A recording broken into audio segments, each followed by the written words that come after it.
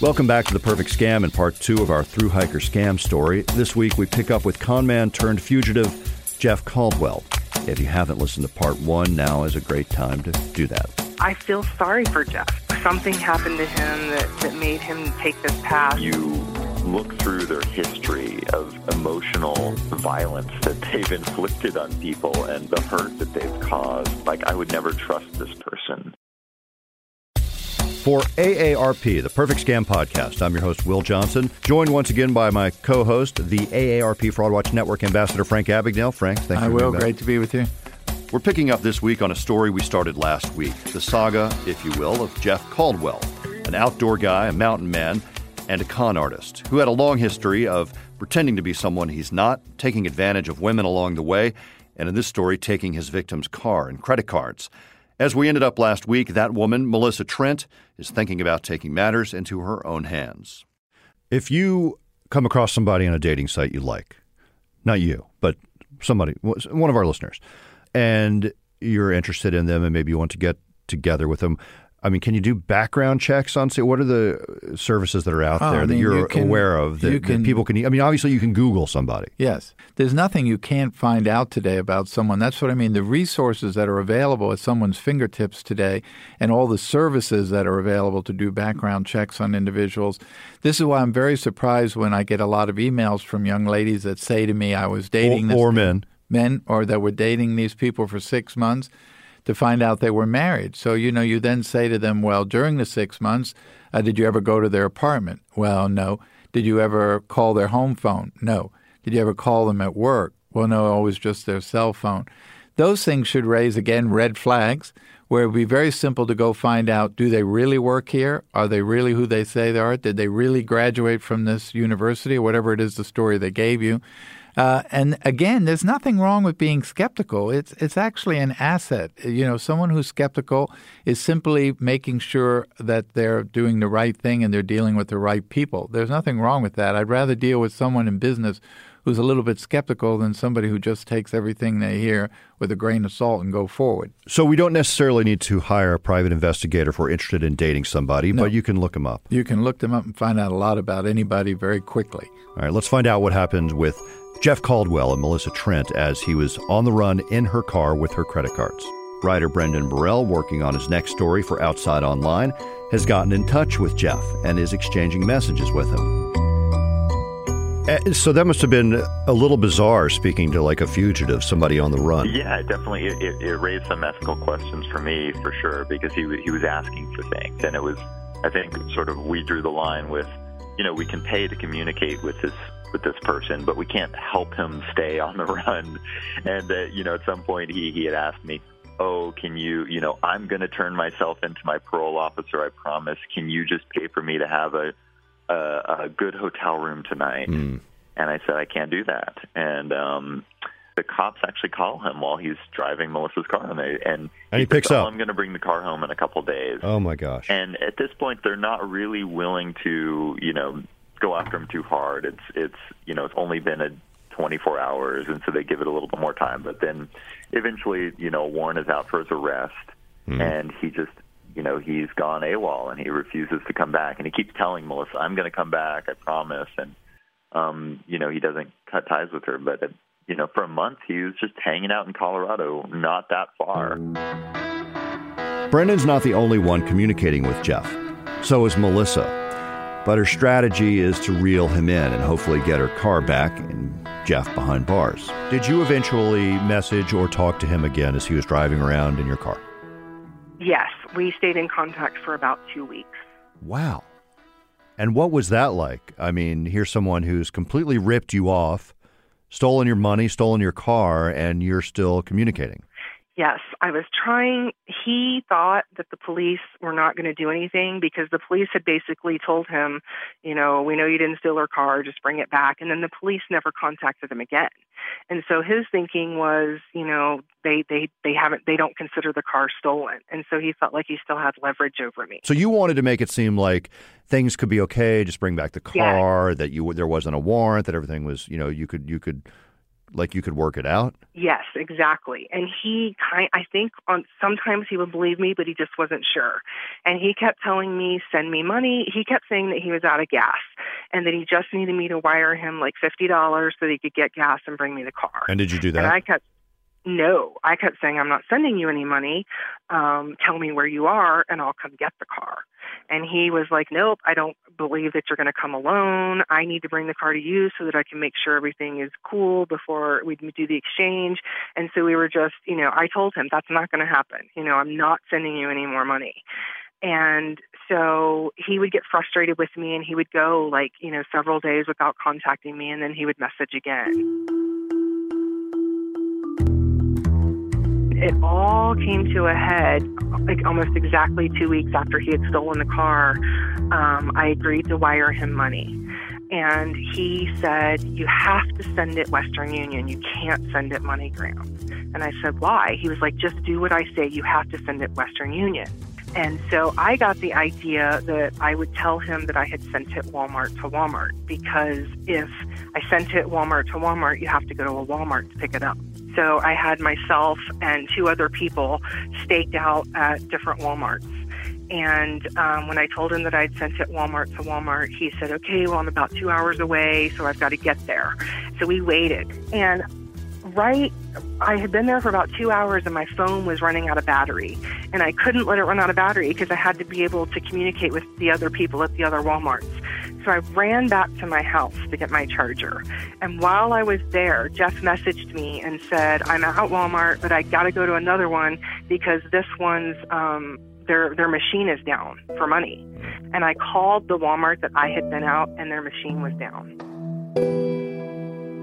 Did you tell the police? Obviously, this is sort of like your own vigilante justice. Were you scared? Were you worried? Did you think about what you would say if you saw him? No, I didn't tell the police. What we were going to do was, if we saw the car, we were going to block the car in with our vehicle and then call the police and have them come and arrest Jeff. That was the plan. He slipped through because, he was at the Walmart that I was at, and then he went to another Walmart. But it wasn't any of the Walmarts that we were stationed at. And the guy told him, this is a fake number. This isn't even a real receipt. And Jeff blew up. And that's when I admitted to him, I am not. He was like, you never sent me money. And I was like, you're right. I never sent you money. I'll never send you another dime. And it kind of came to a head. He realized then that the whole time we had been talking, I had never intended to get back together with him or make things right or anything. And that was the last time we ever talked, was that day. But finally, on July 1st, 2017, Melissa and Brendan get the news that the police have found Jeff in South Dakota. Coming out of a bar one evening, a little bit drunk, he said he crashed out in the car. He had seen some cops, and he was like, he crashed out in his car because he didn't want to get caught drunk driving. Yeah. But then the next day when he went in for a coffee, they had run his license plate, and they fingered him. As soon as he got out, he told me the truth. The car was stolen, and who he was, and he told them that he was glad it was over. And he is arrested and eventually brought back to Colorado Springs? Yes, he stayed in South Dakota for about 3 weeks until they could get him back to Colorado Springs. And you got your car back, I assume? Yes, it was in bad shape. He had gone on a craft beer tour around Colorado. And I had actually made a fake profile on the dating site that we met. So I had kind of been in contact with him through that fake profile. For yourself? He thought he was talking to another girl. Oh, my goodness. So okay. All right. And just to see if you could attract his attention, or? I wanted to see where he was. If he was in the Springs, or if he was in Colorado, I wanted to set up a date with him, and then it would be me. So you set up a fake profile and then contacted him on the dating site and said, hey, I'd like to meet you? Yes, exactly. And he responded to that? He did. He responded, and we chatted, and he would tell me, like, I'm in Cortez, Colorado, and he told me I'm going on a beer fest. And that was true? He went on a craft beer tour? Yes, that's what he called it. And when I got my car back, there were stickers from every single craft beer place that he had visited around the state. One thing you can do when you're on the run is go visit craft breweries. Yes, exactly. Oh, my goodness. Well, and there's plenty of those in Colorado. There's a lot of good. Yes. Beer, right? Yes, It's all yes, it's a big thing here in Colorado. Right. And the car was, I mean, he had literally lived in the car. And he kind of had it separated into sections. The front was where he had all of his personal papers, everything, like birth certificates, court documents, everything. And then he also had like his toiletries up there. And then the middle section, the back seat, that was where he slept. He had like foam laid out, and he had sleeping bags and pillows.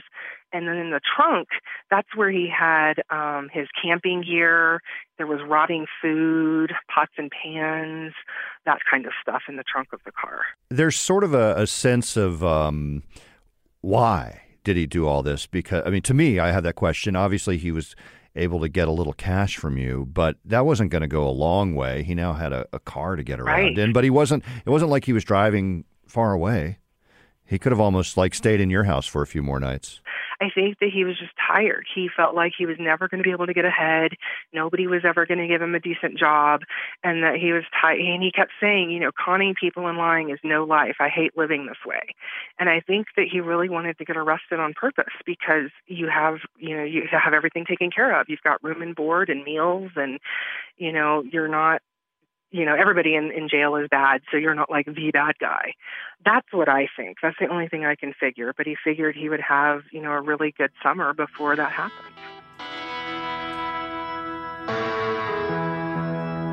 You know, he can go through the motions of being a person or being in a relationship, but he's missing some deep way of making a connection with people, and he seems to freak out whenever he gets too close to somebody, honestly. Along the way, did you end up feeling some empathy for this individual? You know, I was warned about this. I talked to sort of an expert in con artistry, and I mean, it's that this is their deal. This is how they work: is eliciting sympathy and eliciting empathy.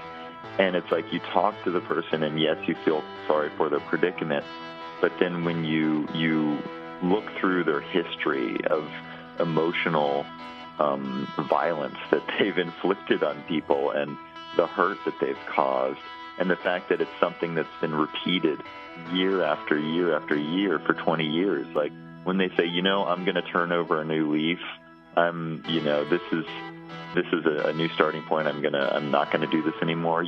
I don't feel any sense, like I would never trust this person. As I hear this story and we talk about it more, you get the sense that you don't know what his motivation is or what's driving him or bringing him down or what kind of past he's had, but there's an unhinged nature to a lot of what he's doing. Yes, exactly. I mean, really, the only thing that I know about his past is what Brendan dug up and put in the article. When you got your car back and it's in that condition, and he had been pretty aggressive and he'd stolen money from you, after all that, I can't imagine you had any good feelings, or not good feelings, but any sort of sense of forgiveness or empathy for this guy. What were you feeling? I was very, very angry. Jeff lied to you, took advantage of your relationship, stole your car, your credit card. It sounds like an emotional roller coaster for anyone. As you look back on the experience with a bit of distance now, what are your feelings about Jeff and what happened? Is it harder for you to trust people in general or meet new people? It is harder to trust people, but I'm not sure that that's a bad thing. Obviously, I was too trusting, and I should have never put myself or my kids in that situation to begin with that early on. So I've learned a lot from it. And really, I feel sorry for Jeff. I believe that there's good and bad in everybody. And something happened to him that made him take this path. Jeff was sentenced in June of this year. He plea bargained and is now living in a halfway house in Colorado. His sentence is for 6 years. What would you say to Jeff? There's lots of words that I imagine could be used by you or other victims to describe him, but is there anything you would say to him if you saw him today? Yeah, one of my best friends, we talk about this all the time. Like, I would say to him that had he just been honest with me from the beginning, I'm a very open-minded person.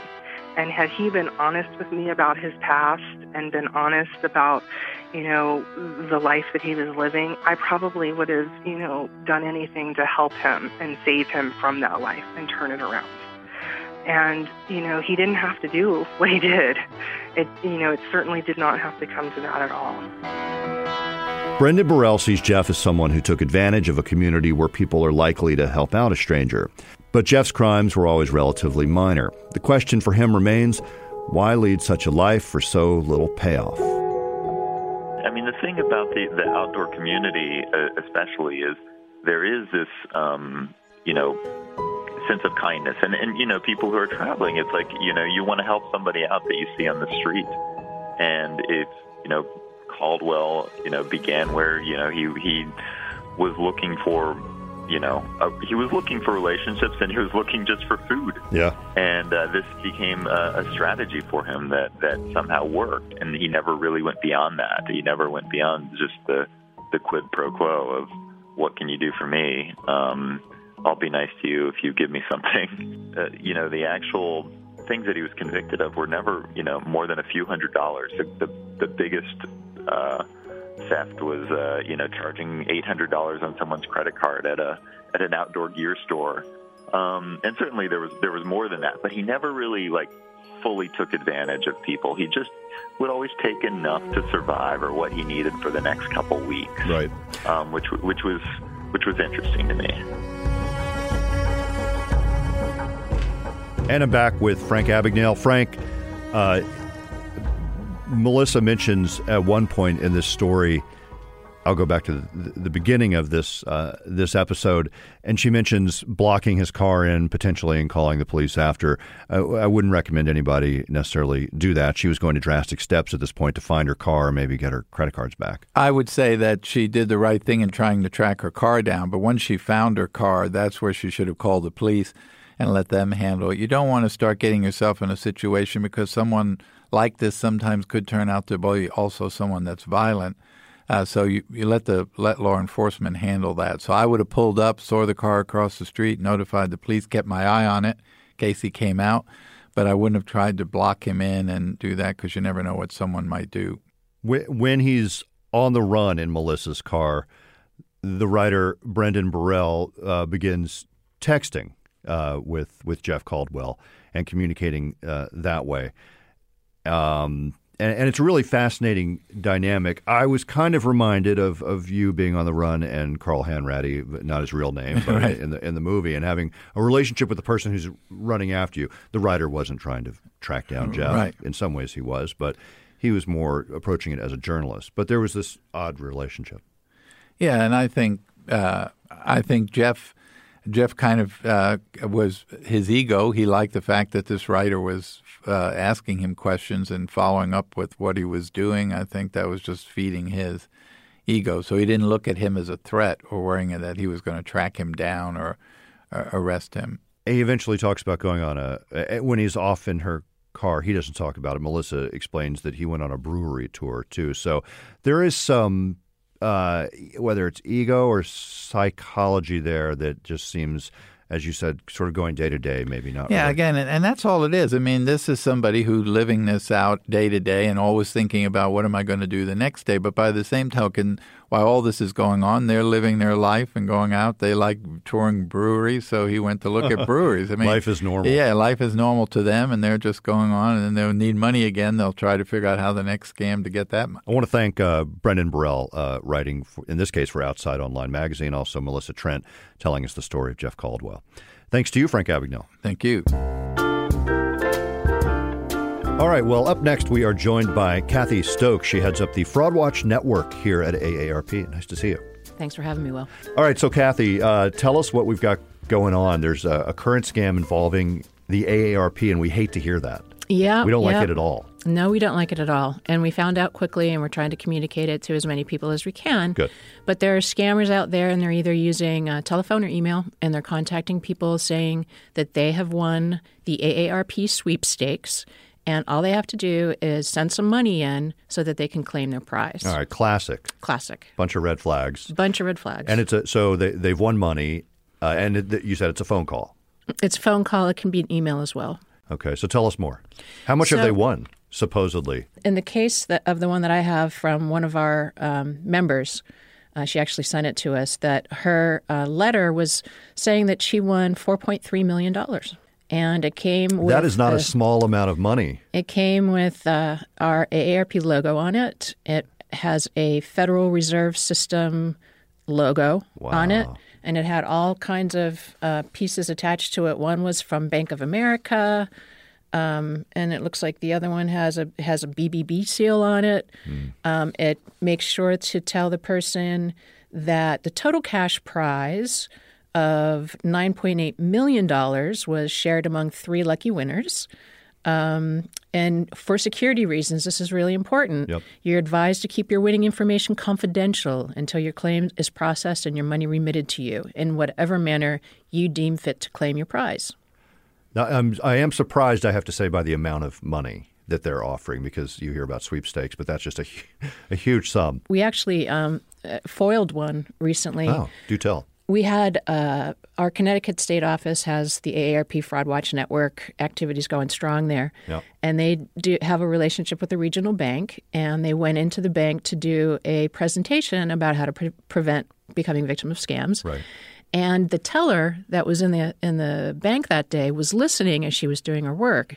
And it caught her ear. And maybe 15 minutes after that presentation, a man comes up with a letter that he had received that was the Publishers Clearinghouse, that he had won millions of dollars, and all he needed was to deposit this check for $9,437 that would cover the costs and the fees associated with it, and he would get his prize. Yeah.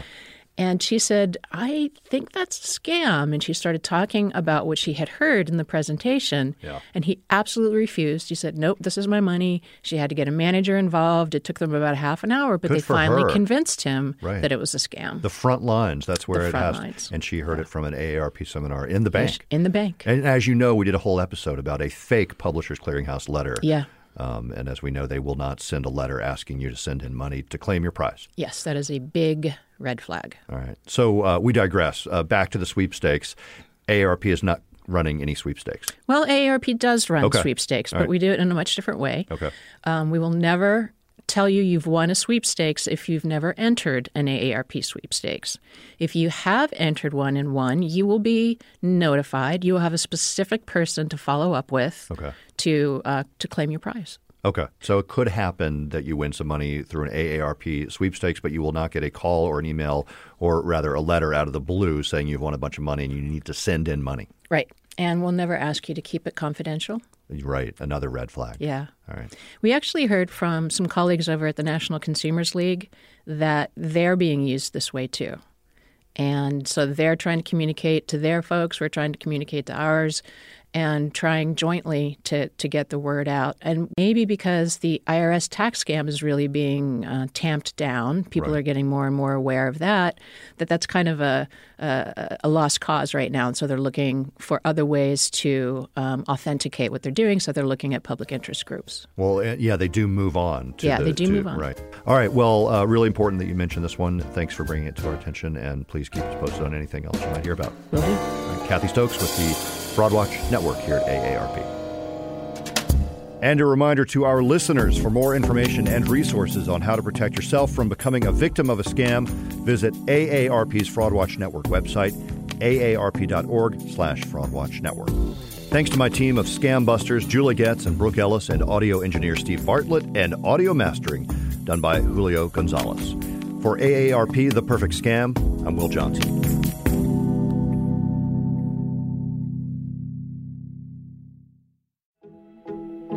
Are you 55 plus? There are many ways your community could use your help.